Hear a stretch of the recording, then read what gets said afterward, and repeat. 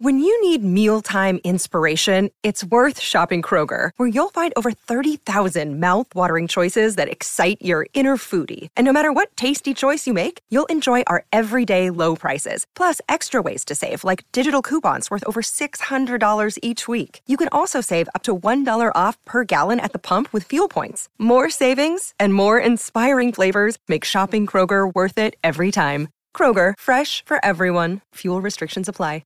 Welcome to Hail Varsity Radio, the voice of Husker Nation. Insight, opinion, expertise, with the biggest and best names talking Nebraska across the state. Join the show on Twitter at Hail Varsity and at Schmitz_radio. Call in at 402-466-ESPN or 1-800-825-5865. Here's Chris Schmitz. Welcome to it. Fridays here. It's Hail Varsity Radio, presented by the Nebraska Lottery. A lot to get into today. How will Husker baseball fare in their double dip? We'll get some MLB thoughts from Jabba Chamberlain, along with thoughts around the diamond from Haymarket with Jabba. That's coming up this hour.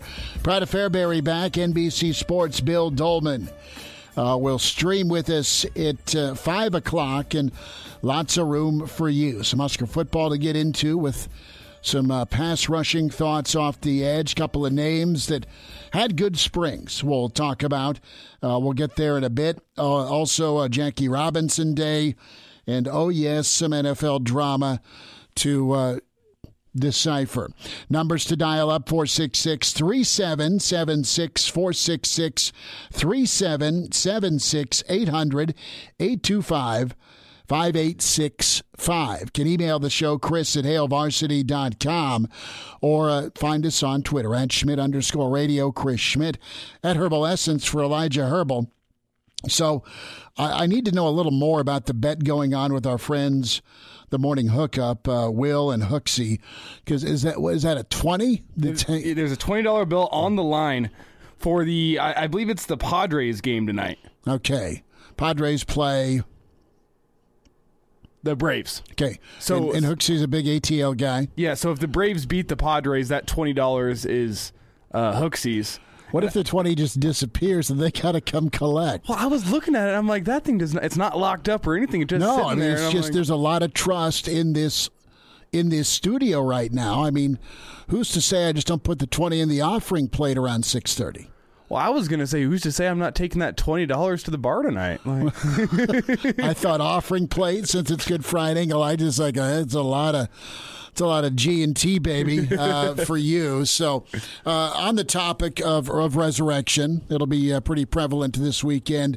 Really good story with Mitch Sherman and The Athletic, as there's a profile with a number of college football teams that have fallen off, right? And Nebraska's in that list. Bill Dolman will have some thoughts on it. And Mitch does a great job of kind of recounting Nebraska's descent and all the twists and turns and winds of that road down to what was 3-9 last year, what has been 5 years without a bowl game for Nebraska, what has been 20-plus years without a conference championship, and what has been many years. You got to go back to the 2006 season for a New Year's Day bowl appearance with that Cotton Bowl game that our old buddy Jay Moore was in against Auburn, right? If we're talking New Year's Day 6 type setups, it's not been a trip to Tempe for the Fiesta Bowl. It's been no Orange Bowl in Miami. It's not been the Cotton Bowl or even the Sugar Bowl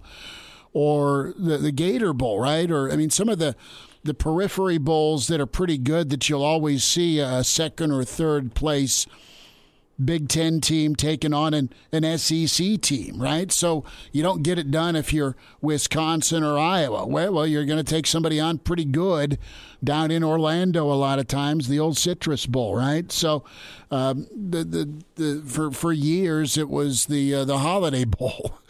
Okay, that's your consolation, or even the Alamo Bowl. You'd love that this upcoming season. I'm not quite sure if the bowl tie-ins work that way anymore with the Holiday and the Alamo Bowl, but you get my drift. Something along those lines. You're not going to be picky this year. Detroit sounds great in December. I kind of kid, but not really.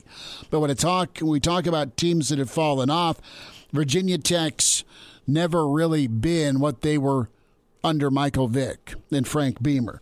UCLA has been a far cry from what Terry Donahue had them doing in the 1980s. Arkansas has been a mess except for the Harley rider. His short window in Arkansas, they've really struggled. I mean, they had a little cup of coffee with Houston Nutt, and then things have not been good. They had a more respectable year this year. They looked good. I think they finished at 9-3, maybe 8-4. Arkansas was good. Yeah. I mean, they have enough talent there, but it's taken them forever to get footing in the SEC, right? I mean, they jumped from the Southwestern Conference. The old joke is, well, what's the difference between the Southwestern Conference and the SEC? And, well, you play Texas every week instead of just towards the end of the year. Texas Tech's never been the same since the Pirate. Mike Leach was leading them to high rankings and bowl games and 8 or 9 wins. But the title of Mitch's story here, despite 20 years of frustration, Nebraska faithful believe that the N will rise again. So let's kind of define for a moment what does rise mean to you as a Nebraska fan. And rise to me will always mean a national championship, okay? That's just my era. That's what I grew up watching. It's not my expectation, but if we're going to talk about rising up again, it is playing for a championship. I think things are different. I think the league is different. I think there's a lot of teams that have caught up to Nebraska when it comes to facilities. Nebraska just has had a hard time following the Osborne Act, and that is because of his greatness and how good he is at being a head coach and winning 255 games in 25 years. You do that division, you're cranking out 10 a year, and a normal year was 9-3, and that hasn't been good enough for all that have followed because they never got over the hump. Solich played for a title, and then it went south. You had a change in administrative leadership. That's been the constant for Nebraska. That's been their own doing and their own roadblock, and it seems to stabilize right now with Trev Alberts. Not even a year on the gig, but Trev's had to sift through a lot of garbage, man, and he seems pretty poised to be okay. He's not Eichhorst, thank God. He's not Smiley, thank God. And he's not the Moose. We all got a kick out of the Moose, but the Moose was an absentee landlord. All right? So what do you have right now? You've got a guy in Trev Alberts who wants things done a certain way and understands what that way yields. That way yields a tough football team. That way yields development. That way yields taking care of student athletes, can do so with NIL, but from an academic standpoint, you may not go play pro ball, but guess what? You'll use the degree for the rest of your life and have success outside of football. But above all, it's more of a commitment and an understanding of the sacrifice it'll take to be great again. And Nebraska, I think, is back to that understanding from a coaching standpoint. Scott Frost has always understood that. I think guys that have been a part of the Nebraska football program or have coached or played under it really get it as well. And I'm talking about Mickey and Bill Bush, just a couple of examples. And a guy cut from a similar cloth that could have survived and thrived in Lincoln's a guy like Chenander, a guy like Dawson, a guy like Travis Fisher. I mean, I really do believe this coaching staff will be the difference when it comes to, all right, finding talent, finding local talent, developing said talent, and then figuring out on game day through those 4 quarters how to make all the right chess moves and win. You got to go get great players, but Nebraska's secret sauce was developing some guys that were pretty good and being right with the projection, and they turned into great players by the time all things were done. But Nebraska's been in their own way a lot of times, and when we talk about, rising back up, to me that is competing. That is being in the thick of the race and understanding. And from a fan base standpoint, it's been so long and it's been so hard for Nebraska to be on that doorstep, right? I mean, it's gone the other way. 4-8, 3-9, 5-7. It's not magically just going to snap and go 9-3. Maybe the way back is it needs to be a 7-5 or something along those lines this year, but then continue to move the right direction following that. So you got to be in the neighborhood of that 7, 8, 9 win each year. And I think, Elijah, am I wrong? But hey, win the West 2 out of every 5 years, right? Get to a Big Ten title game 1 out of every 4 or 5 years. Have that type of cycle that's going. As money as Wisconsin's been, Brandon Vogel nailed it. They've only been to one Big Ten title game in the last 5 years. Northwestern's done it twice, and Iowa got there. And then, of course, you had Wisconsin. They went as well. I mean, they had golden opportunities. Nobody from the West, when it gets down to winning time in Indy, has beaten the East. There's been some competitive games. There's been some games where they weren't cakewalks. There's been nuclear attacks as well by Ohio State to prove a point and get better playoff positioning as well. So it's up to Nebraska, but be competitive in big games, win some big games, home and away. Do well in your non-conference, win at home, first and foremost, and just get to a bowl game and then start stacking that. And Nebraska's got an opportunity to do it this year and beyond, but you just wonder with Frost's future.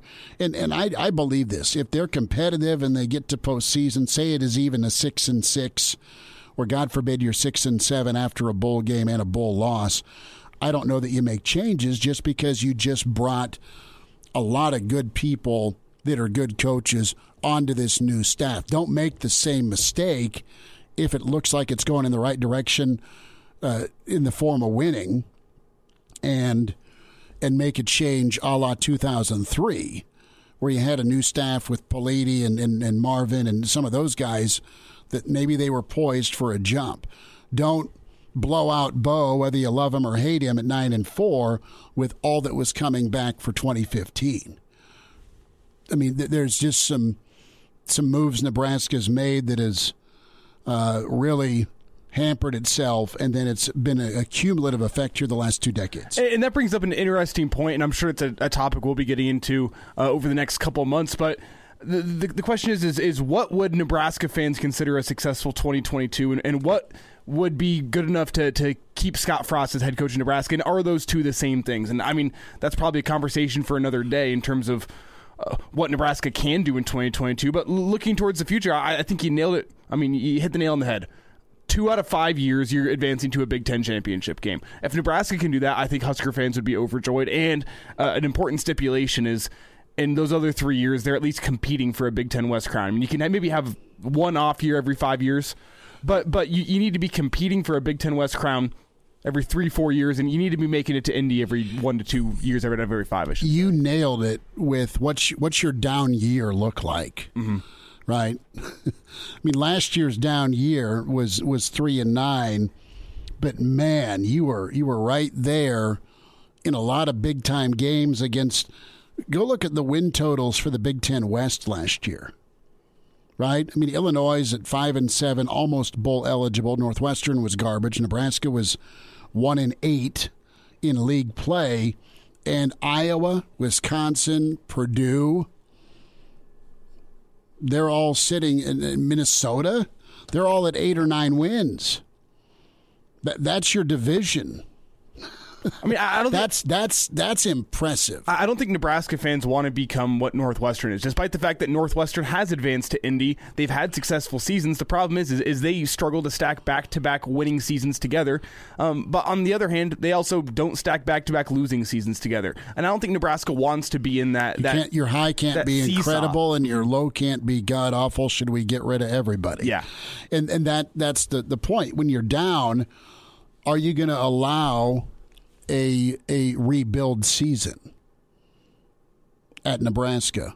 And T.O. was the first to say, I couldn't survive a losing season here. Has the reality of the Big Ten shifted enough to reconfigure your own standards just a touch? With what's a down year? I mean, think about Wisconsin, right? They're 12-1, they're 5th in the country. This is, I think, in 2018. And they're a sexy pick for a playoff run. They're a sexy pick to challenge Ohio State. And they go 8-5, right? They still win a bowl game. They still are fist fighting with everybody, Minnesota, Iowa, but they don't get that done. So what happens? Well, it's a reset year. And then you have a hiccup, and then you respond from the hiccup. You're either young or you're beat up or your quarterback's a mess, whatever. It happens. The key is to not have a reset decade or two. Or if you make changes, make sure they're for the better, and it's not a situation where you're going backward. And when Nebraska's made changes, it's gone backwards instead of forwards in most of the instances. But that's just what it is in the Big Ten. Just either through youth or missing on some recruiting classes. You know, even Ohio State had a 6-6 year during a transition, 6-7 year in a transition, going from the sweater vest, Fickell's interim year, and then they were rolling with Urban. So we'll see. We'll dive more into this, but what's that rise mean to you for Nebraska football? Jabba Chamberlain on the way. Hello, listener. Hey, it's Chris Schmidt with Hail Varsity Radio, and I wanted to let you know about a special deal just for listeners of the Hail Varsity Radio Show podcast. We're offering $10 off the annual subscription price of $29.99. That means that you, for less than $20, can get everything we do. 10 issues of our monthly magazine, our annual football yearbook, and all the premium content we produce at HailVarsity.com. Just go to HailVarsity.com/subscribe and enter in the promo code GBR for $10 off a full year of Hail Varsity. That's HailVarsity.com/subscribe, promo code GBR. And we're back. Fellas, think we could listen to the radio on Hail Varsity Radio, presented by the Nebraska Lottery. Yes, that's awesome. Back to you, it's Hail Varsity Radio, presented by the Nebraska Lottery. Chris Schmidt, Elijah Herbal, Husker baseball, a tough one as they fall in game one against BYU, 3-2, as it just couldn't happen. So Nebraska will get into action a little bit before 5 tonight for game two against BYU. But it's going to make you sick if you're a Nebraska fan. The final here, 3-2, BYU, 2 hits apiece. For Nebraska, BYU, 3 Nebraska errors. Shea Shanneman, complete game. No earned runs, 5 strikeouts, 2 hits. The Big Red lost. And you had some leather being flashed by Nebraska, but not enough leather. So, familiar story, right? So you get great work on the hill, and you commit 3 errors, and your offense is minimal. Nebraska's offense has been reeling, Elijah, since go back to that last game against Rutgers. So wait, did I hear this correctly, that all BYU's runs were unearned? Yeah. Oh my, that's been the story of this team this year. It really has. That's the perfect way to sum it up. You can only push across. Very little run support for your pitching, and any mistake that your defense or your pitching makes just gets amplified because of the fact that your offense is so inconsistent. Well, a no-hitter did happen in Lincoln today. with the Lincoln Southwest Reserve baseball team as they took down North Star 11-0. I needed about 4 scotches last night. I heard briefly from Motzi off the air that Junior came in for the save last night and almost bungled it. Oh my man, this was good. So they're playing Grand Island's JV squad, and with that being said, there's some big dudes on GI's squad. So they're down, I think, 3-2, and Carson's done a good job of going the other way with some 2-strike counts. And he's been real confident and competent, along with his team, and his coaches do a great job. I mean, they're a lot of fun. Good group of kids to watch for freshmen. So he gets a base hit. He ends up coming around, and they end up taking the lead. And he's pitched this season against Lincoln High, and he pitched, and I didn't get to see it against, I think, Grand Island once before. Well, he came in. I got to get your take on this. He came in, and he's balanced. He's from the stretch. He's a little bit longer and leaner, and he's got more power, and he's got his mom's ass. That's a compliment. And it's just good lower body power, all right? And the monkey, he's on the hill, and he gets a strikeout, and then he gets a ground out. And then he's trying, it's just some monsters up there. So he's trying to overthrow, and like 2 or 3 go Ricky Vaughn style to the backstop.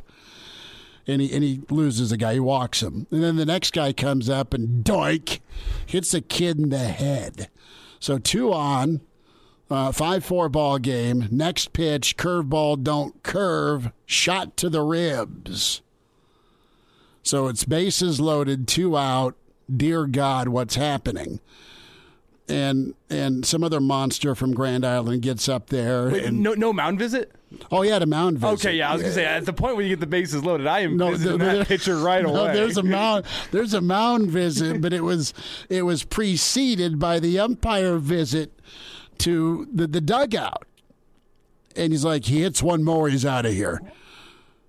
And you think he wants to hit anybody? No. That's what, as an umpire, you got in the mind of the pitcher. He doesn't want to hit anybody. He's not throwing the game. He doesn't know Joe who tends bar down the street any money on freshman baseball. He GI money line. And immediately his coach is like, "Look, we want to win." He's not purposefully hitting the kids. So long and short, this brute, and I mean that lovingly, smokes one to center. And in a lot of ballparks, that thing would have been gone for a granny. Thankfully, his buddy Jace, who's a speed demon, ran it down in center field. All is well. And the rest of the baseball dads are like, hey, he fought through it, way to be. Carson walks out of the dugout just like, that was bad. So that was my night, but I'm not a Scotch drinker, but I was looking for some. This reminds me, I've been meaning to, one of these days, Winston Churchill. Mm-hmm. I know you're a history buff, I'm a history buff. He's a big fan of Scotch, or at least he was. Scotch was a big fan of him. And I looked up the Winston Churchill daily drinking routine, and I thought, man, one of these Saturdays I got to try that. You're going to be blackout drunk by noon. Exactly. That it was. So the whole system is you wake up and the first thing you drink in the morning is a Scotch and tonic water, followed up by 7 cigars, by getting out of bed and having another Scotch and tonic water, and then another Scotch and tonic water before lunch. With lunch, an entire pint of champagne and a glass of brandy. Mm-hmm. And then he would have his post-lunch nap because anyone would need a nap after that kind of morning. You call it nap. I call it passing out. And then he'd finish the day with like another 4 more Scotch and tonics before dinner. And it was just crazy. And he lived forever, and he smoked like a chimney, and he got Britain through World War II. And, yeah, he was a machine. Him and the Rat Pack. Their livers were indestructible. Say one of these weekends I got to try it just to see what the great men of history have done. I feel like it might be a prerequisite. Just don't repeat their history because it'll be a little rough. We're talking some Nebraska football here. What constitutes a rise for Nebraska football? What is acceptable to you, the fan? Is it still 9-3, 10-2? Go get a natty. That's the hope if you're a Nebraska fan. But what is that new normal for you? And it'll be interesting to see how this season plays out and beyond. Numbers to get in, 466-3776 or 800-825-5865. Can email the show, Chris at HailVarsity.com, and can find and follow us on Twitter at Schmidt_radio or at Herbal Essence for Elijah Herbal. So we'll get into some NFL thoughts here. Let's dive in a little bit here to Blaise Gunnerson. And you look at Nebraska football, and when we kind of put a cap on spring ball, you've had some guys that offered some perspective on how their springs went. Jebba Purdy was limited, but felt pretty good about how he threw in the spring game. Ramir Johnson, of course, is coming back with a lot of production. He is a nice option catching the football out of the backfield. He could be a really nice 1-2 punch as part of that run game with some downhill action with Anthony Grant and Yant, and then there's Ramir. Then there's Blaise Gunnerson. And this was pretty interesting. Damon Benning was talking about how it has shifted for Blaise and when that light switch kind of came on. And I think there's a lot of guys, Elijah, on this team that some are pending and some have had that success happen. And there you go. They're ready to take a further step in their career. Blaise Gunnerson's one of those guys, and here's a little bit from the spring game commentary on BTN. Good to hear Blaise Gunnerson's name mentioned. Last year about Thanksgiving, the coaches said the light switch kind of just went on. He battled the hip injury and he had surgery coming out of high school. And Coach Chinander said, it's almost like he didn't know if all the scar tissue just broke up at once or he freed his mind, but he said he was a new player. And he thought to himself, hey, coaches, I think we got one. Gunnerson's size was 6'6", 225. He looks every bit the part, too.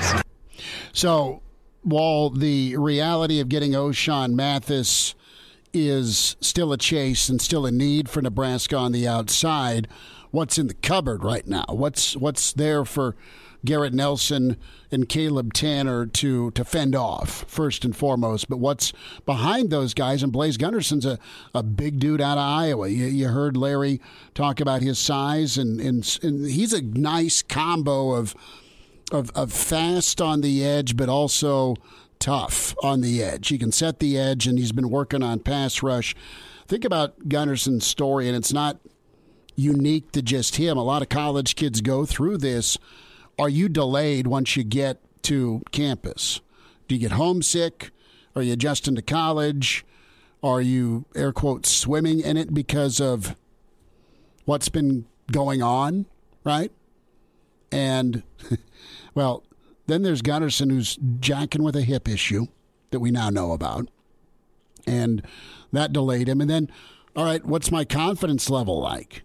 I mean, you're just well behind that starting line, and you got to fight through some of it. And lo and behold, here's the Wisconsin game. Caleb Tanner gets rocked. He gets that stinger. And Gunnerson's a guy that comes in, makes a couple of tackles, and all right, that was a good outing.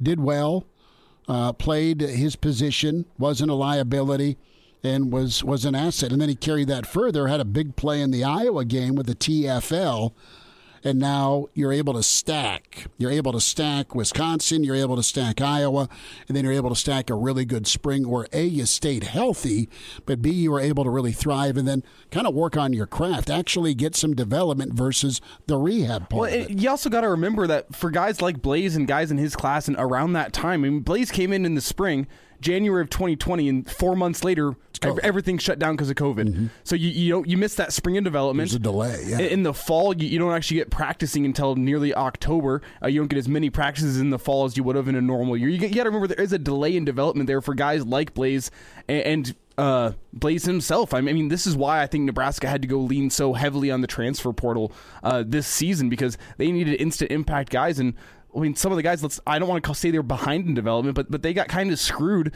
by COVID.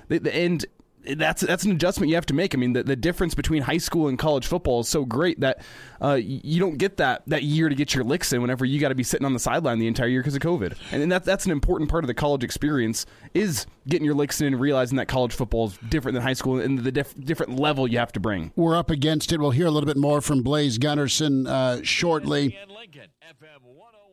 Did we just fire a liner? Yeah, misclick. No, that's fine. We'll hear from Blaise Gunnerson coming up here shortly, and how his spring went. But that's nice options with Blaise and Jamari Butler showing some prowess off the edge, and maybe you add a O'Shawn Mathis to that mix. Wide open for you here the next 20 minutes. Bill Dolman coming up a bit after 5. Hail Varsity on a Friday continues. We're presented by the Nebraska Lottery. Hello, listener. This is Brandon Vogel, managing editor of Hail Varsity, and I wanted to let you know about a special deal just for listeners of the Hail Varsity Radio Show podcast. We're offering $10 off the annual subscription price of $29.99.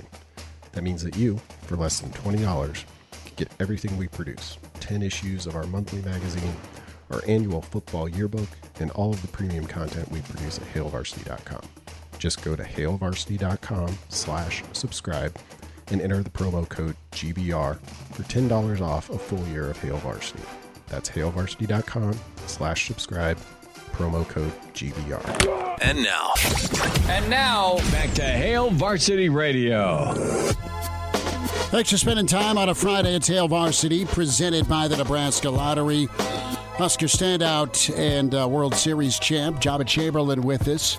He's had a week of baseball. Jabba, how's the yard been, man? How you doing? It's been good. We've had a good week. The boys have done really well.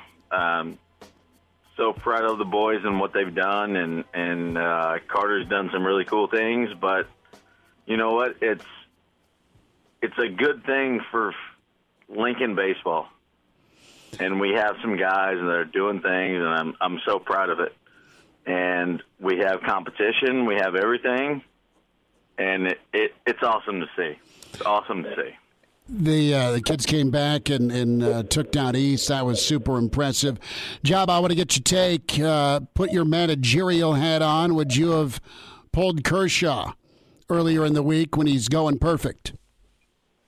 So you're looking at that, and then in that aspect, he's the only manager, Dave Roberts is the only manager that's ever done that, to have 2 perfect games and pull people. But what I love about Clayton, and I've gotten to know him over my tenure, he doesn't care about personal accolades. And he said that himself. Well, go ahead. No, I was just going to say, yeah, Clayton was all good with it. Clayton's the one guy on the planet that was good with it. And I think he is. And, he doesn't care, because he is a man that understands it. But if you're going to put him to everything, and I always reference that to Johan Santana. Mm-hmm, yeah. He pitched a perfect game, and he threw 146 pitches. It ended his career. He never pitched again. So if I'm wrong and whatever, and everybody can talk about this and do whatever, but Johan never did it. Clayton wants to still pitch. He still wants to do it, and he understands that. And he said it himself. This is a self-love that I want with Bernsey, catching. So what do you say? I would have let him get to his pitch count at 80, right? But that's just me. The long-term, short-term arguments pretty real with the Johan. I mean, after he threw that no-no for the Mets, went 3-10 and never pitched again, to your point. And Kershaw's had a temperamental arm, obviously, his injury history, and they're trying to go back-to-back. So Roberts and Kershaw, everyone else has the problem or gets it. Baseball fans get it from a long-term standpoint. Kershaw's got a couple more years of greatness in him. before maybe you tail off. And no, I mean, I would have let him at least hit the pitch count number to see if he could have got to 9. Needed 6 outs, right? But the most important thing is he's the guy that has to be good with it, and he is. Aaron Judge, not taking the extension for New York, betting on himself free agency-wise. Jabba, you've been in those negotiations many times in your career. What's your reaction to Judge and New York, and do you think he's a Yankee that beyond this year, I guess is the best way to phrase it? 100%, I think he is. I think the contract was fair. Mm-hmm. The contract was fair. But at the same time, Schmitty, like, he has to understand he has missed 28% of his career. But then when you put him against everything else, he is a top 3 guy. Mm-hmm. And you look at Mookie Betts, Mike Trout, everybody else. Does he deserve their money? No chance. But he's old. He's old in the thing.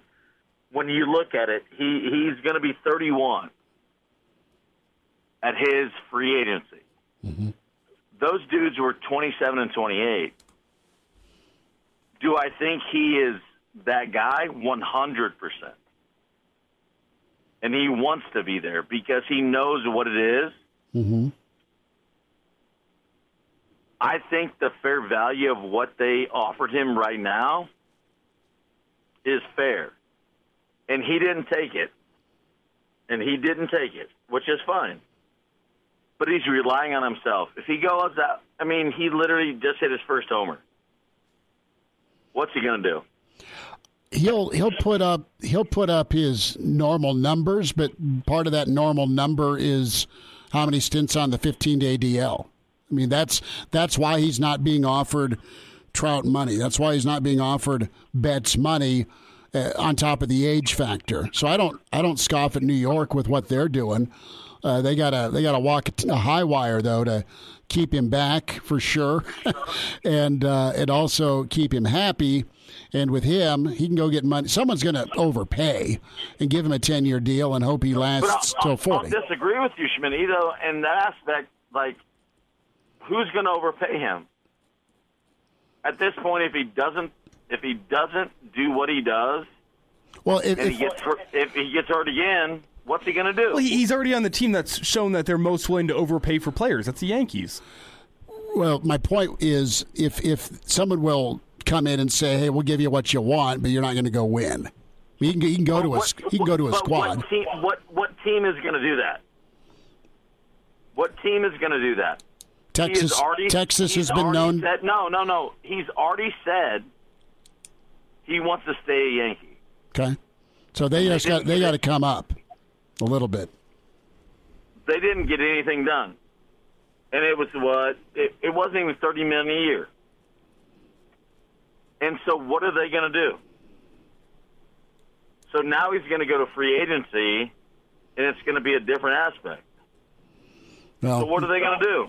Depends on his numbers and his injury history this year, I guess, whether they budge or someone else comes in and says, all right, you don't want to be a Yankee, you don't like the offer, that's fine. We'll see how it plays out. Jabba, we're up against a break, brother. We'll get caught up next week. Always love your input, man. All right, love you too. See you, bud. Bye. There is Jabba Chamberlain with us, Oscar Standout, World Series champ. Don't you see, couldn't you see some team coming in, if he has his normal 35, 40 home run season, and I know he's not hit 40 or 50 that often in his career, but somebody's going to come in and say, we'll give you Mike Trout, not Mike Trout numbers, but like the situation that the Angels pulled with Mike Trout, where they were willing to overpay for him and say, we'll lock you up, we'll give you what you want, you'll come in and sell the tickets. Sure. And you've seen some teams that go all in and go throw money. I mean, the Rangers have done it, Seattle's done it, Angels have done it. Let me look at Pujols, right? He's back in St. Louis, but at the point when he left St. Louis in his career, I mean, he got a monster deal He's probably a little bit older than Aaron Judge. I mean, at this rate, Aaron Judge, we'll just go to the Dodgers. The Dodgers are signing everybody. That's true. Yeah, there you go. There's the team. The Dodgers say yes, please. Yankee fan couldn't take him going to Boston. Ooh, I just said that. I don't know. Judge, Jabba nailed it with the percentage of injury and the age combination. Bill Dolman's coming up. We'll wind down hour one at Hail Varsity, presented by the Nebraska Lottery. And now, back to Hail Varsity Radio. One final time this hour, Hail Varsity, presented by the Nebraska Lottery. Chris Schmidt, Elijah Herbal. Thanks to Jabba Chamberlain for jumping on. Talking some Aaron Judge and Kershaw. Reminder to get buckled up. Game preparation and repetition predict success and winning.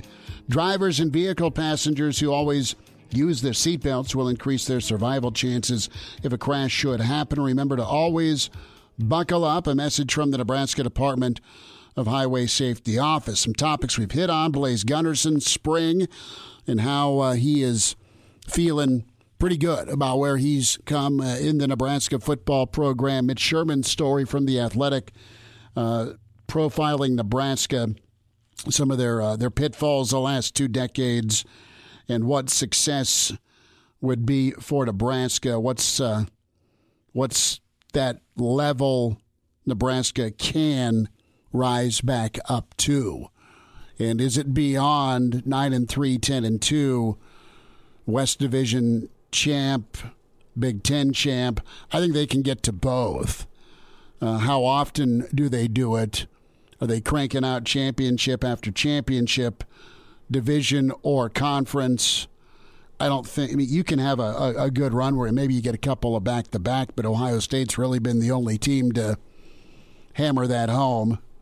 And they've been the one, aside from Michigan, that's competed at the playoff level. Sparty was there for a little window as well. It seems like these runs always happen about a 7-year and then you're out. You look at Michigan State's rise and ability to sustain. Pete Carroll and USC was a 7-year deal. Mac Brown in Texas, about a 7-year deal. And the key there was either a world-changing quarterback, and I'm not going to put Colt McCoy in that category, but, man, the dudes around McCoy were pretty good. Alabama's done it for the longest and during an era that has been the most tumultuous. And then you factor in all the assistants that Saban continues to lose year after year. That's what's going to be interesting about Clemson. You've gotten some of the ACC that's gotten better. Pitt, one-hit wonder or not, don't know. NC State's been really pretty good. Miami looks to be like they're jumping up. Does Florida State stay garbage? I don't know. But, Clemson's got some competition. Carolina's going to try and bounce back. And you have a new offensive coordinator and defensive coordinator under Dabo, as he is still digging his heels into, Elijah, about getting to the portal. And when I look at Nebraska and their rise to the top, I mean, I think they do have an opportunity with, as you said, the Big Ten, the rising and the falling. It feels like there's 2 teams, I think, in the Big Ten you can expect that are going to be good for the next couple of years, and Michigan might even fall out of that category. I mean, they've risen and fallen on a year-to-year basis, but Ohio State's going to be good. You know what you're probably going to get from Wisconsin. Mm-hmm. That's about it. And that's about it. Those are your 2 kind of certainties. And Ohio State's waiting, your certainty. You're waiting Penn State to reach back to their level, but then you don't know, because they've kind of been in that same boat as Michigan, where it's been 1 year of great football and then 2-3 years of back down in the 8-4, 7-5. They had a couple 3 years there that, man, they were really good, and you had a nice mesh point of, okay, I've got some dudes that grew up and were good on the lines of scrimmage. They also lost Larry Johnson to Ohio State, and Penn State's not been as great on the defensive line as they once were. Bill Dolman will be StreamYarding as well. That's next hour 2 with Hail Varsity. Pardon the interruption, but I'd like to save you some money. Hey, it's Chris Schmidt with with Hail Varsity. And I wanted to offer listeners of this podcast $10 off the price of an annual subscription. That means that you, for less than $20, can get everything we produce. 10 issues of our monthly magazine, our annual football yearbook, and all the premium content we produce at HailVarsity.com. Just go to HailVarsity.com/subscribe and enter in the promo code GBR for $10 off a full year of Hail Varsity. That's HailVarsity.com/subscribe, promo code GBR. Welcome to Hail Varsity Radio, the voice of Husker Nation. Insight, opinion, expertise, with the biggest and best names talking Nebraska across the state. Join the show on Twitter at Hail Varsity and at Schmitz_radio. Call in at 402-466-ESPN or 1-800-825-5865. Here's Chris Schmitz. Back with you, Tower 2. It's Hail Varsity Radio, presented by the Nebraska Lottery. We're streaming live. It's a Friday at 5 with the Pride of Fairbury. NBC Sports' Bill Dolman. Find us on ESPN Lincoln's Facebook, ESPN Lincoln's Twitter feed. And the Pride of Fairbury has got the earbuds in. Billy D, what do you know? How are you? Happy Good Friday. I know that the trip to Kentucky was not all that profitable. But it was a good time nevertheless, and it's great to be back hanging out with you guys again on the stream. Did you run into to Slick Rick at all? Pitino? No. I'm not sure he's allowed in the Louisville, Lexington, Kentucky vicinity that I know of. I know he has horses, though, man. I know, and I also know that he has a certain table at a restaurant in Louisville that I don't think he's allowed to frequent either, but that doesn't necessarily mean he can be there. But that could be from very different reasons. Maybe you just eat too much at the buffet. Well, I heard he's spending a lot of time at Urban Meyer's bar now. Well, why not? So, anywho, Elijah off the top rope with that. So you had some Nebraska-centric names at the horse track, it sounded like. Yeah, was it Big Red or something like that? It was Big Red or Go for Two? Osborne, yeah. And it was a red horse with red numbers, with a red number 1, actually, that won that day. And, of course, I didn't have any money on it, but... yeah, that was kind of a cool little deal. Although it's spelled the same like Ozzy and not like T.O., but we took it to heart anyway. What were the bourbon consumption numbers like? Was it sipping weekend? Or? For me, it is minimal. But I did think of you though when we did go to a tasting room at a distillery, and you were first and foremost on my mind. I thought about getting you, something, but I thought it would just get lost in the stockpile. He doesn't need it, right? Yeah. That's what you're saying. No, that's all right. Well, it's a thought that counts, right? Not the ice melting right now while we're talking about, this is the bourbon Bill brought me back from Kentucky. Yeah. But, Bill, get a thought from you on our friend Mitch Sherman's story.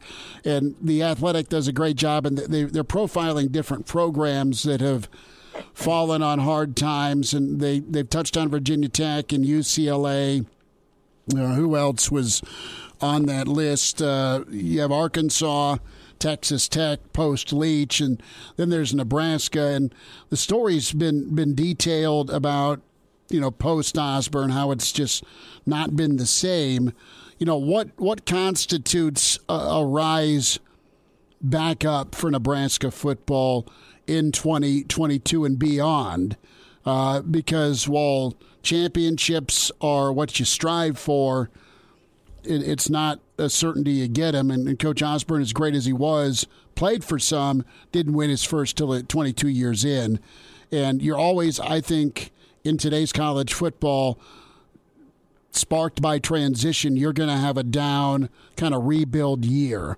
Programs have had it, they've faced it, they've dealt with it, and how they've dealt with it's kind of been the story about whether or not they bounce back or kind of sustain, top 25 success. So let's get your kind of hit list here on Nebraska and being competitive, good, satisfactory to the fan base is what? Well, I think bowl games every year, is what most Nebraska football fans of my generation and maybe the one behind it were accustomed to. It was just an annual thing. Now, is it going to be the orange, the sugar every year, and then periodic at Gator Bowl, Liberty Bowl, then back to the orange and the sugar as it was, when I was growing up? Probably not. But, I think the bowl games will lose their luster over time anyway as the NCAA phases out and whatever the iteration is that will govern college football. But, I think Nebraska fans should expect, and I think that's the bare minimum of a bowl game every year, of a winning record every year. Now, is that going to be 6-6, 7-5, 8-4? Will that be annually acceptable?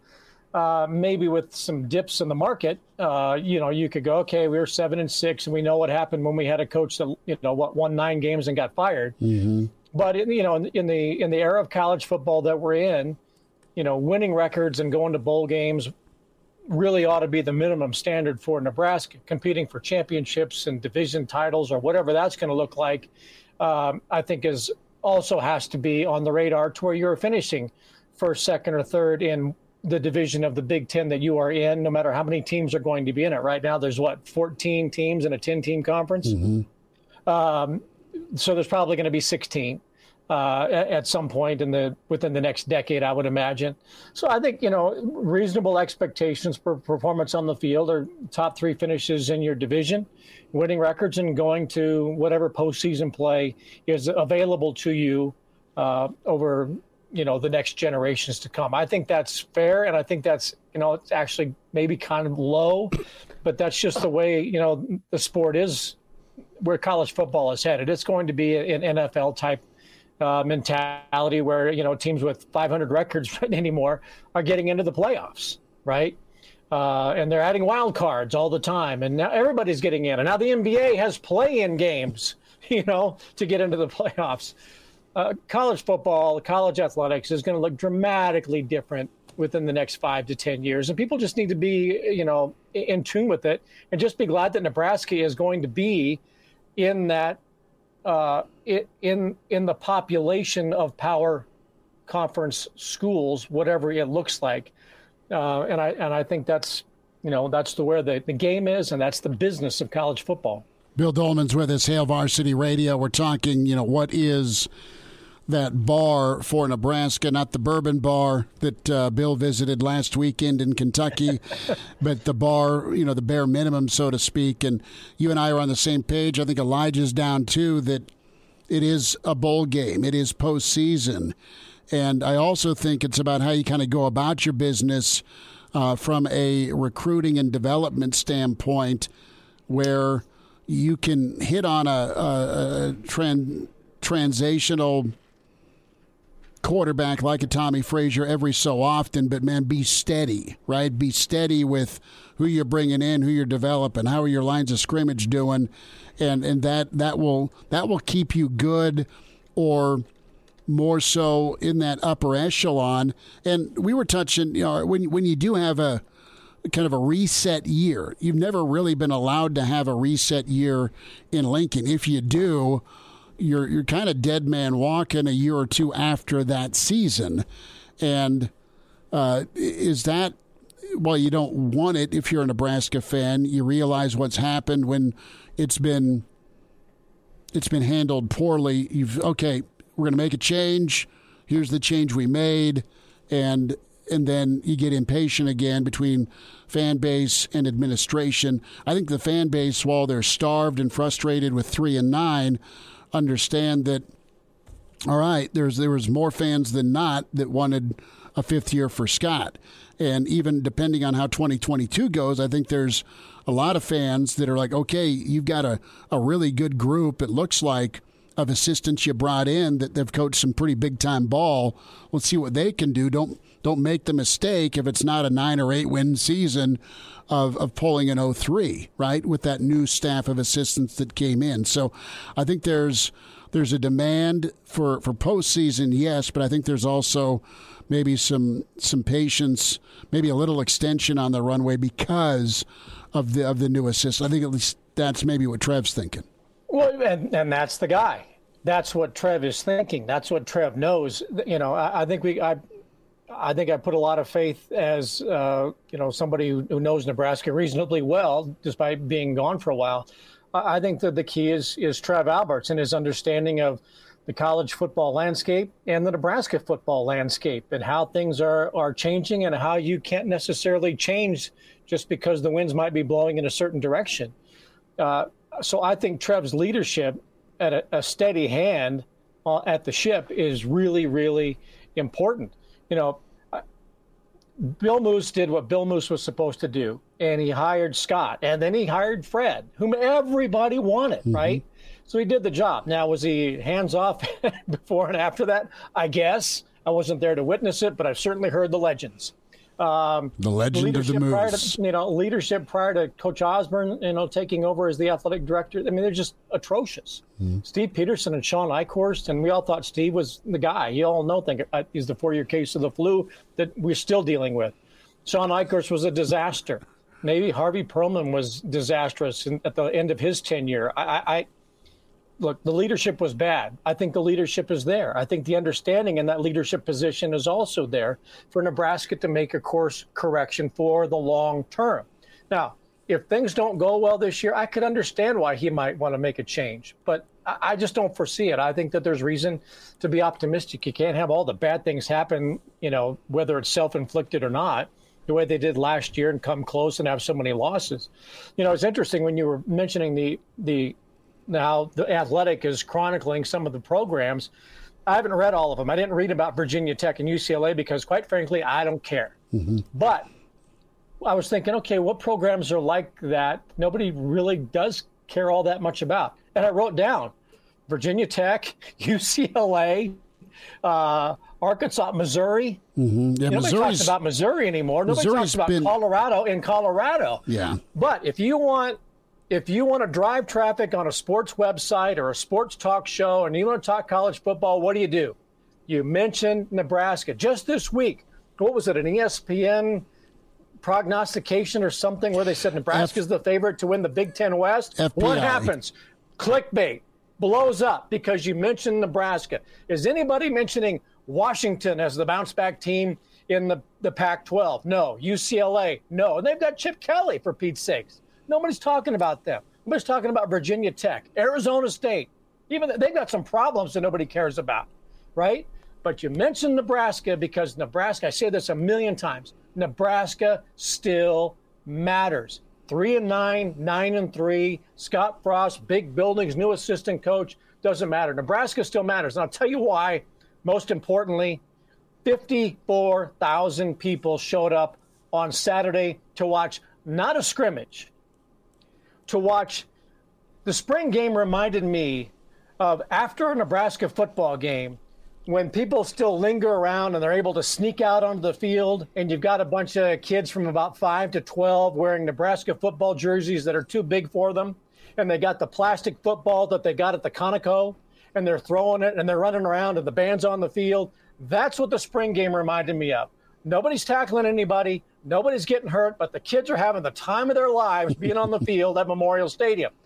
So they've got 54,000 people. UCLA doesn't get 54,000 people for an important game during the regular season. Virginia Tech does, and their Inner Sandman thing is pretty cool. But outside of that, nobody talks about Virginia Tech or Missouri. All these teams I mentioned. Arkansas might be on the upswing, but then they backpedaled at the end of last year.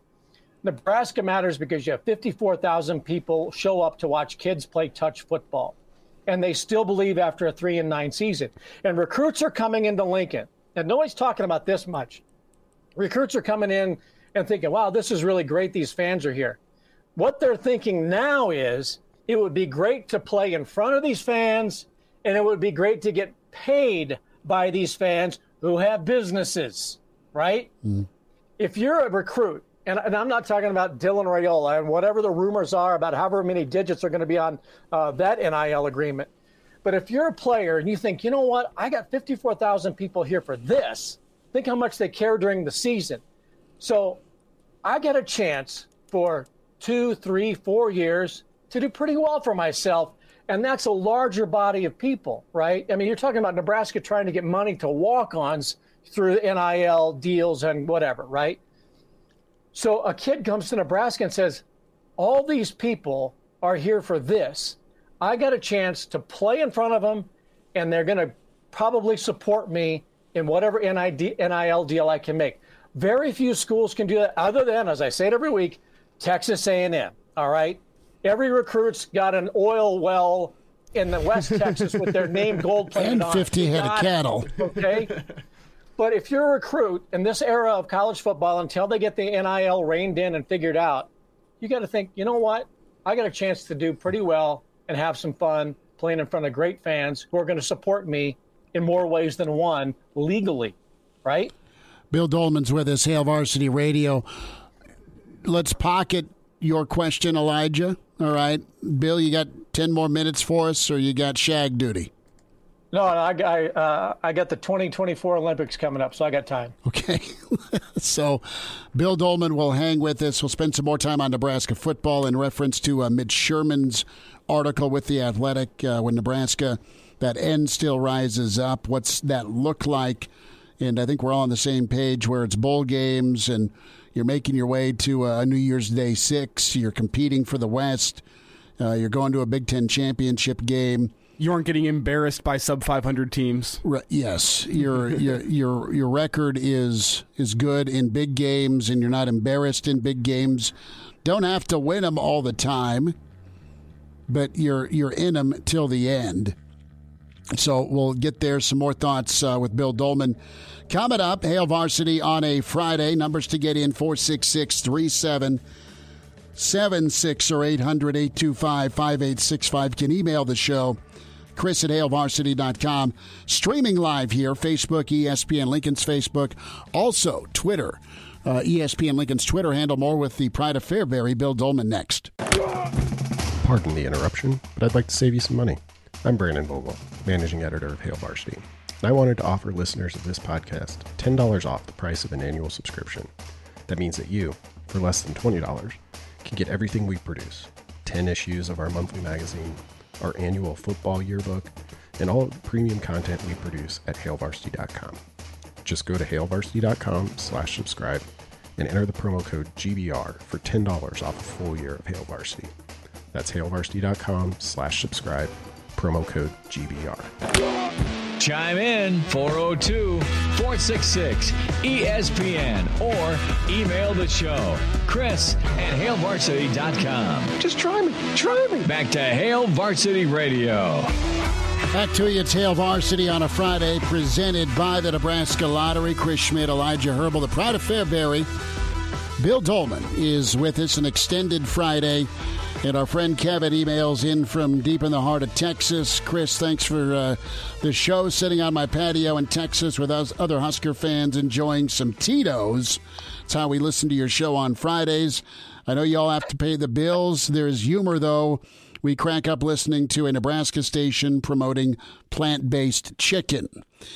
So, Kevin, you are spot on, my friend. I have not tried the plant-based chicken. Had a listener bring some plant-based hamburgers in one time. Yeah, I tried that plant-based Whopper. Steve-O, yeah. Yeah, and my main takeaway was, well, it still just tastes like all the toppings they put on a Whopper. I mean, it's a lot of toppings. Let's not be honest. They're not making a Whopper to show off the beef flavor. Dolman, have you dove in out in granola land at all with anything that is anything beyond organic? Plant-based chickens out here in Colorado mean an entirely different thing than they do elsewhere. Yes. Well, I'll just say that the main thing with I don't want to have chicken or beef that tastes like chicken or beef, because you're never going to nail the flavor. Just give me something that's different. Like, I'll enjoy a black bean burger if you're not trying to pass it off as like a meat burger. It's got to be its own thing. That's where you find the enjoyment in it. I had a friend. This is great. I had a friend went to some tavern. Okay. Not a cafe. In Nebraska, we have taverns, right? Yeah. And went to one, someplace in northern Nebraska, one of those, great little towns that are up there. And he got a veggie burger. There? And, got a veggie burger. Is it like the scene in Animal House? No. We are going to die. A veggie burger, and the waitress brings it to the table, and it's a hamburger with lettuce, tomato, onion. It had veggies on it. Right. That was the veggie burger. That's the Nebraska veggie burger. Man, there's you mentioned small town taverns in Nebraska, and it'd be fun to do a tavern tour. And I've you know, I'm in. Well, let's we got out in Hayes Center, Nebraska, out in western Nebraska. I'm sure there's just an awesome Hayes Center Tavern, I think is the name of it. If it's not the name of it, I got to get the appropriate name, but it'd be fun to do that. Dear friends from college grew up in Elgin, Nebraska, and they always had Johnny Cash either walk the line or Sunday morning coming down playing on the jukebox when you'd walk in. And there's a Nebraska pennant apparently from the 50s, or whenever, still hung up, behind the bar with pride and a Nebraska flag there. So there's bars in Elgin, or a bar or two. I've always been threatening to invade Elgin at some point with my old college buddies, because they grew up there and put on the old Raider jersey that they wore, and every Sunday to watch John Madden back in the day. And I think it'd be fun. I think that's something we need to map out at some point for just a tavern tour. Doesn't every small town in Nebraska under 5,000 people in population have a place called the Brunswick? They might. I mean, I think it's just like a state law. I mean, when the state came into being in March of 1869, it's in the state constitution that every town under 5,000 has to have a place called the Brunswick with a neon Budweiser sign and pool tables in the front window that you can see. I think it's a given, The other one to hit is the Rocket Inn in Indianola. Legit. I grew up there. It still smells like Marlboro Red, and they have their own pizza with toothpicks, and they have lots of sauerkraut. That was the Friday night.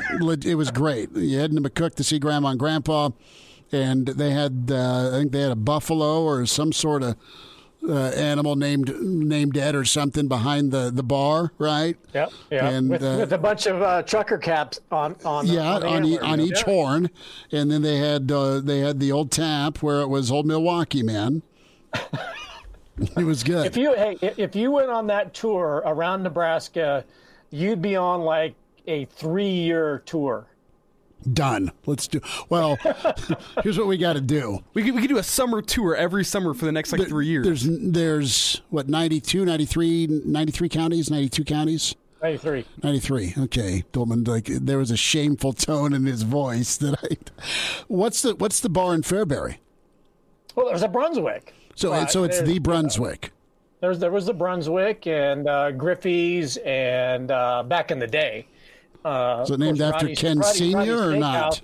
The stable. We had plenty of them. It was great places to go. The Red Horse, as Grandpa told me about the legend of the Red Horse, but it's not operational anymore. I think you needed some ones to get in there. But Elijah, we got off on a crazy Average Joe tangent about bars in Nebraska. That was fun. Yeah. What do you got? Oh yeah, my question. Yeah, you were talking football. We were watch the board.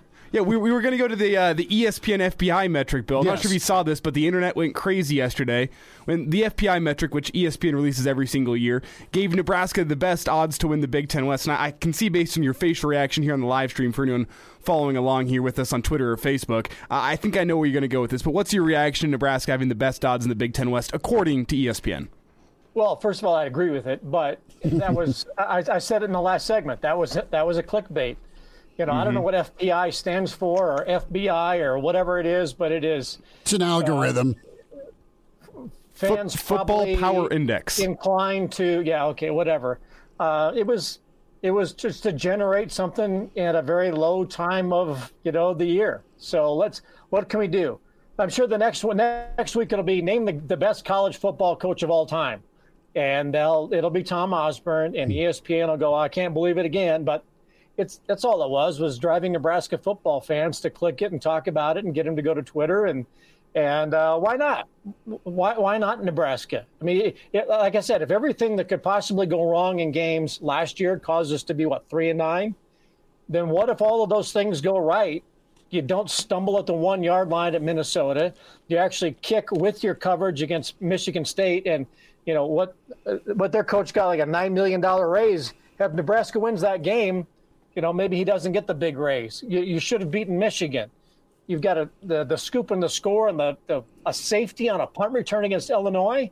I mean, not all of that stuff can continue to happen, right? So why not?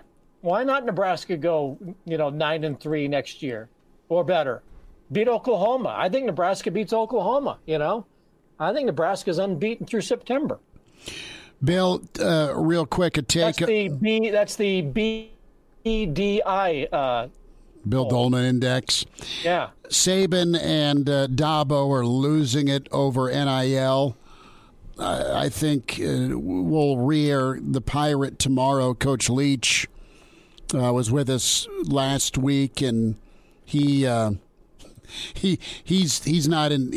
a fan of it either. He wants, if we're going to pay, let's make it professional. And he's like, well, San Jose State may have a left tackle we need. You're traded, right? If it's going to be professional, let's make it professional where we can trade other programs, and we'll give you a bag of footballs and a kicker for your left tackle. Yes or no? The pros have rules. There is salary cap. There is the draft where you go where you are drafted and you sign a contract unless you want to hold out or and pull an Elway or an Eli Manning. But there are rules in the NFL where there are billions and billions of dollars, and I get that they should be able to benefit from their name, image, and likeness in whatever way, but there's got to be a way to rein this thing in so that it is not completely the wild, wild west, and guys get to, get up and go wherever they want. I mean, again, even in the NFL, you sign on to be in the NFL, and you go where you are drafted. So there's got to be some semblance of commitment, and I'm not looking for colleges to, recoup the wasted money that they have in recruiting, which we've chronicled before, guys spending $100,000 just to get a kid to sign, taking his girlfriend out for a burger in Florida. It's ridiculous. But so I'm not, crying for colleges that are, just continuing to up their tuitions. But are you going to let schools start to pay their players in some way? I don't know. When is the IRS going to start weighing in on this?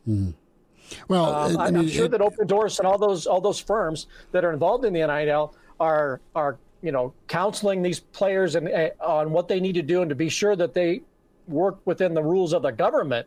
But at some point, I think Dabo Swinney and Nick Saban, although Saban is now 70, I think that they are laying the groundwork for whatever is going to be on the other side of the NCAA. I think that's really what this is about.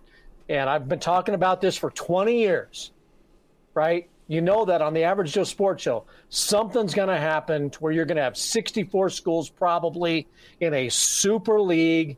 The College Football Association that died back in the 80s is going to have a reincarnation like the USFL and the XFL. There's going to be something to where the power brokers in college football are going to play their own game, and somehow, some way, they're going to have to get some governance over NIL and whatever the transfer portal is so that you have the ability to go and to make, but you've got to be able to rein it in some way, shape, or form. There'll be some parameters, and if you're Dabo and you're Saban, Dabo's looking for a bounce-back year.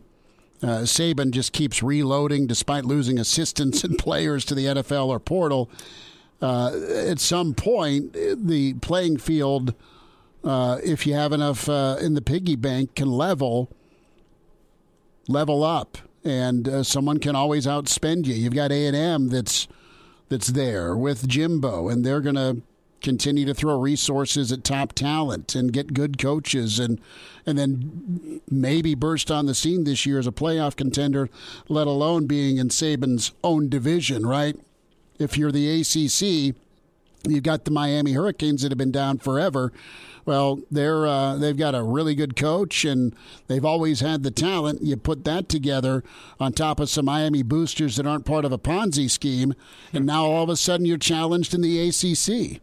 Well, I keep this in mind. The Big Ten TV deal is going to get signed at some point in the near future, and I would bet it's going to be before the start of this next college football season. And so those schools that are right now inside the gates of the Big Ten are about to make a whole lot of money, down the road. No matter what Nebraska's media rights deal looks like, the TV deal is going to be huge. And for Bob Bowlesby and all these others who are continue to say, "Oh, Nebraska made a mistake," Nebraska is going to sit there with its hand out for a long time and make a lot of money. Give us 5 more minutes to finish on Bowlesby. Bill Dolman continues on with us at Hail Varsity Radio. Like what you hear, high-quality radio and podcast, just part of what we do at Hail Varsity. Hey, it's Chris Schmidt with Hail Varsity Radio, and I wanted to offer listeners of the Hail Varsity Radio Show podcast $10 off the price of an annual subscription. That means that you, for less than $20, can get everything we produce, 10 issues of our monthly magazine, our annual football yearbook, and all the premium content we produce at HailVarsity.com. Just go to HailVarsity.com/subscribe and enter in the promo code GBR for $10 off a full year of Hail Varsity. That's HailVarsity.com/subscribe, promo code GBR. And now, back to Hail Varsity Radio. Be sure to get the podcast, Hail Varsity Radio, 6 days a week. Give a subscription. It doesn't cost you anything. And, of course, a rating, good, bad, or ugly. Tell us what you think. Feedback helps out. Love to hear it, and thanks so many to all of you who've subscribed over the years. Spotify, iTunes, Google Play, Hail Varsity Radio. Elijah Herbal rocking the mustache. Bill Dolman is got the earbuds. Chris Schmidt, it's Hail Varsity on a Friday weekend edition tomorrow, 7 to 9 a.m. Bill, let us put to bed the Big 12 as Bob Bowlesby is on his way out. He is ticked off that he spent 2 years of his life, of his final 2 years as commissioner, working on a playoff expansion that was all good to go for 12. And back to your point about TV money, the brakes were pumped and nothing got done, but wasted time for 2 years. He's ticked off, had some parting shots for those that have left the Big 12, and also some shots at the Big 10. I don't quite understand. I guess he's entitled to, to say what he wants on his way out the door whenever that door opens up. But I just found it interesting, him taking, the shots, if you will, at the teams that left the Big 12 and saying that everybody has struggled other than Texas A&M for a couple of years. And I think you really got to go back in time to what it was like in 2008, 9, 10, 11, when college football was undergoing, an earthquake of transformation with conference realignment. And again, I've said this many times, and I'm happy to revisit it as much as, people want, but I was working at the Mountain West Conference Network, and we had teams that were involved in every single discussion, every single day of conference realignment. And it was Missouri that started the saber rattling. They were the ones that were going to go. And, Tom saw the potential writing on the wall for the future of the Big 12 and got Nebraska, somewhat secretively into the Big 10 because of the stability. And for those, year or two, and even up until they invited UCF and BYU and Houston and Cincinnati, there's still been speculation as to just what the future of the Big 12 is. We're talking 10 years later, 12 years later. There were days when it was talked about Kansas being in the Mountain West Conference. Okay, not a lot of days, but a few days. It had nothing to do with basketball. It all has to do with football. Nebraska, hey, Bill, Nebraska might be in the Mountain West because there was so much uncertainty about what the future of all of these conferences was going to be. So for Bob Bowlesby to just make it sound like, or anybody to make it sound like, well, Nebraska, Missouri, and Colorado just decided to up and leave and go someplace else. That is not what the landscape was 12 years ago, 14 years ago. There was real uncertainty about the future of the Big 12. And I say this, I know they've got those 4 schools coming in to round out whatever the Big 12 was going to look like. If Nebraska, Missouri, Texas A&M, maybe even Colorado, and Texas and Oklahoma said, you know what, we're going to come back and do the Big 12 again, I guarantee you, UCF, Cincinnati, Houston, and BYU, they would be treated like the guy who caught Tom Brady's last touchdown, right? Or got the football. They would go, give it back. Just kidding. Never mind, right? If Nebraska said, you know what, tomorrow we're going to go back to the Big 12, and A&M said, okay, we're in too. And Missouri said, okay, we're in too. And all of a sudden the Big 12 got back together. Those 4 schools would be shown the door before the ink was dry on the paper, right? So for the Big 12, and I love the Big 12, and they have survived, right? They're able to get decent TV money. But what Nebraska and the rest of the Big Ten is about to get with their next TV contract is going to be monstrous. $101 million by 2029. The SEC will be at $117 million for the Athletic by 2029. The Big 12 is not going to command that kind of money. They may get up to 60 or 70, but still. And they're going to get pushed off. It's going to be like, and this is what I hope does not happen to the Big 12 schools or the Big 10 schools, but I used to watch hockey regularly on NBCSN every Wednesday night, and then on the weekends, you just knew where it was. They signed the deal with ESPN, and they shove it off to ESPN Plus on a Thursday night game or a Wednesday night game on TNT. I have no idea where hockey is anymore, right? Now, I'm old school. I'm not generational. I get that. I don't get my media from the internet and streaming services. But if you're a fan and you've got to go find it, and you don't really, it's so disappointing this season to not be able to follow it. And ESPN has so many properties now, and they just keep pushing them on to ESPN Plus, pushing and pushing and pushing. And these schools are like, hey, we got an ESPN deal. I have no idea where you are. And I have a feeling that that's probably what's going to be the next iteration for the Big 12. And you said 60, 70 million, where Nebraska and these other schools are going to be in a deal with us over 100 million? I mean, still a giant gap.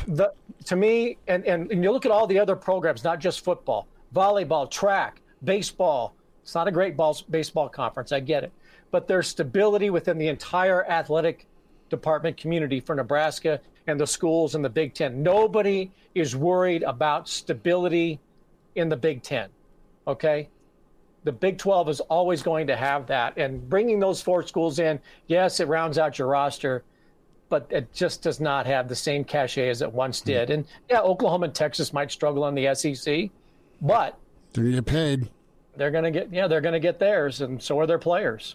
Bill, I mean, when you look at this move from Nebraska now with over 10 years of hindsight, where do you think it ranks in like the history of college football? Do you think it's going to go down as a defining moment, kicking off, I mean, really a decade of conference expansion and conference realignment, or was this written in the stars anyway? It was going to happen whether or not Nebraska kicked it off. Was Nebraska going to be stuck in a dying Big 12, I guess I should say, if they hadn't left? Or do you think if Nebraska hadn't left, the entire landscape of college football would look completely different to what we see today? That's a good question. And I think maybe there would be much more stability in the Big 12, and maybe you wouldn't have had Texas A&M looking to leave like it did. The Longhorn Network certainly pushed them out the door with Bill Burns saying, we're not going to, play second fiddle to these guys. See you later. We'll go get this money with some stability in the SEC. And they fit in reasonably well there in the SEC, better than Colorado in the Pac-12, better than Missouri in the SEC. And that one, again, they're the ones who started it all.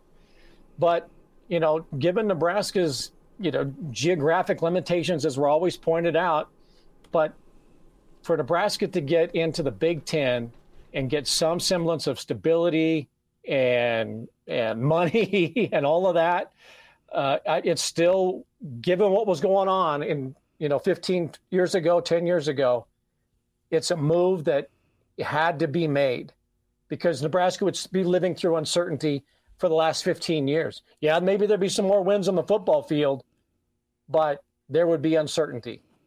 And I don't think Nebraska fans would have been tolerating that very much. But maybe other teams wouldn't have left. I don't know. But Bill Dolman, Brian of Fairbury, NBC Sports at Bill Dolman on Twitter. And be sure to check out this video stream on Facebook, ESPN Lincoln's Facebook, as well as the ESPN Lincoln Twitter handle at ESPN Lincoln. It's where you can see this second hour. Billy D, have a great Easter, brother. We'll check in next week, and we will draw up where we kick off the Tavern Tour. We will get that going. Roddy's in Fairbury, perhaps. All right, maybe a Fairbury starting point, kind of like the Cannonball Run. Let's do it. Have a good weekend. Right. Thank you so much. Happy Easter. God bless. Go Big Red. Like what you hear? High-quality radio and podcasts are just part of what we do at Hail Varsity. I'm Brandon Vogel, managing editor. And I wanted to offer listeners of the Hail Varsity Radio Show podcast $10 off the price of an annual subscription. That means that you, for less than $20, can get everything we do. 10 issues of our monthly magazine, our annual football yearbook, and all of the premium content we produce at hailvarsity.com. Just go to hailvarsity.com/subscribe and enter the promo code GBR for $10 off a full year of Hail Varsity. That's hailvarsity.com/subscribe, promo code GBR.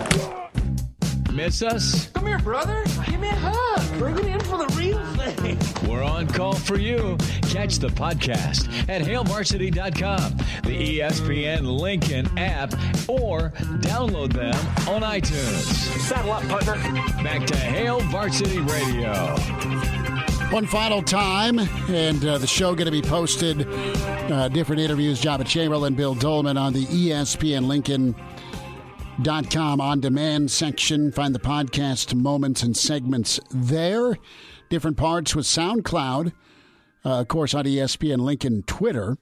And the full podcast, always subscribe and get to us with Hail Varsity Radio. Subscribe to that with Spotify, iTunes, Google Play, part of the Hurrdat Media Network, and a great selection of podcasts, over 60 to go through, and make sure you download and listen.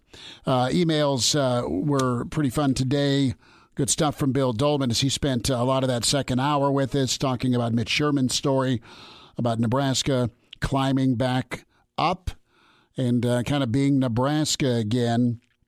And Nebraska in that conversation with some of the who's who of college football this week. When you look at recruiting and FPI, that's nice. Nebraska also in the old category on the ledger of some teams that have really fallen off with college football, some for different reasons, some for some similar reasons, and that's switching conferences. But it's fair to say, and not too crazy of a take, that well, Nebraska could be going 8-4, 9-3, 10-2, still in the Big 12. The brand is still money, but would they be as coveted? Say Nebraska had to go make a deal now and be a part of the inner circle that may soon be the next 60 field of 64 post NCAA. That is going to be like a mega league of the who's who of college football. Nebraska's getting into that party with a minimal cover charge because they're in the Big Ten. Yeah, and because of the loyalty and the fan support that hasn't wavered at Nebraska, even despite a decade of incompetence, to be completely frank with you. I mean, the Husker fan loyalty is what would get them into that party, I think, even more than being in the Big Ten. Yeah, sure, you have the eyes in the Big Ten, but anyone who is forming a conference or say Nebraska was looking for a new conference to join would look at the fan support and know, it does not matter if Nebraska is good or not. The eyes of the college football world, especially the Midwest, are still going to be on Nebraska. People are going to want to watch the Huskers play football, play basketball, play baseball, what have you, and that's going to get them really anywhere they want to go. It's not the program, it's not the team success, it's not the coaching, it's not the athletic department, it's the fans that make Nebraska go, and that's what would carry Nebraska into whatever super conference may be coming down the road. May is a strong word. It's eyeballs. It's folks going to games. It's brand. It's been the fan base that got you to the Big Ten, and you were winning some football games, but the support's been there. We've got to map out this tour. I'm serious about it. We can knock out some road shows on Saturday. We probably will start in Lincoln somewhere. Find our way to Omaha, then just make our way around the state. It'd be fun. I believe I've only ever hit bars in Norfolk and Rulo, Nebraska, are the two small towns. I've been to one in Blair. I've been to the one in Columbus, the oldest bar in the state of Nebraska. Forgive me, our friends in Columbus on News Talk 900, for not remembering it, but it's the oldest bar in Nebraska. We had to go sample a beer there after one of Junior's baseball games. Back tomorrow morning, 7 a.m., weekend edition of Hail Varsity. Have a great Friday. Thanks. A Huda Media Production.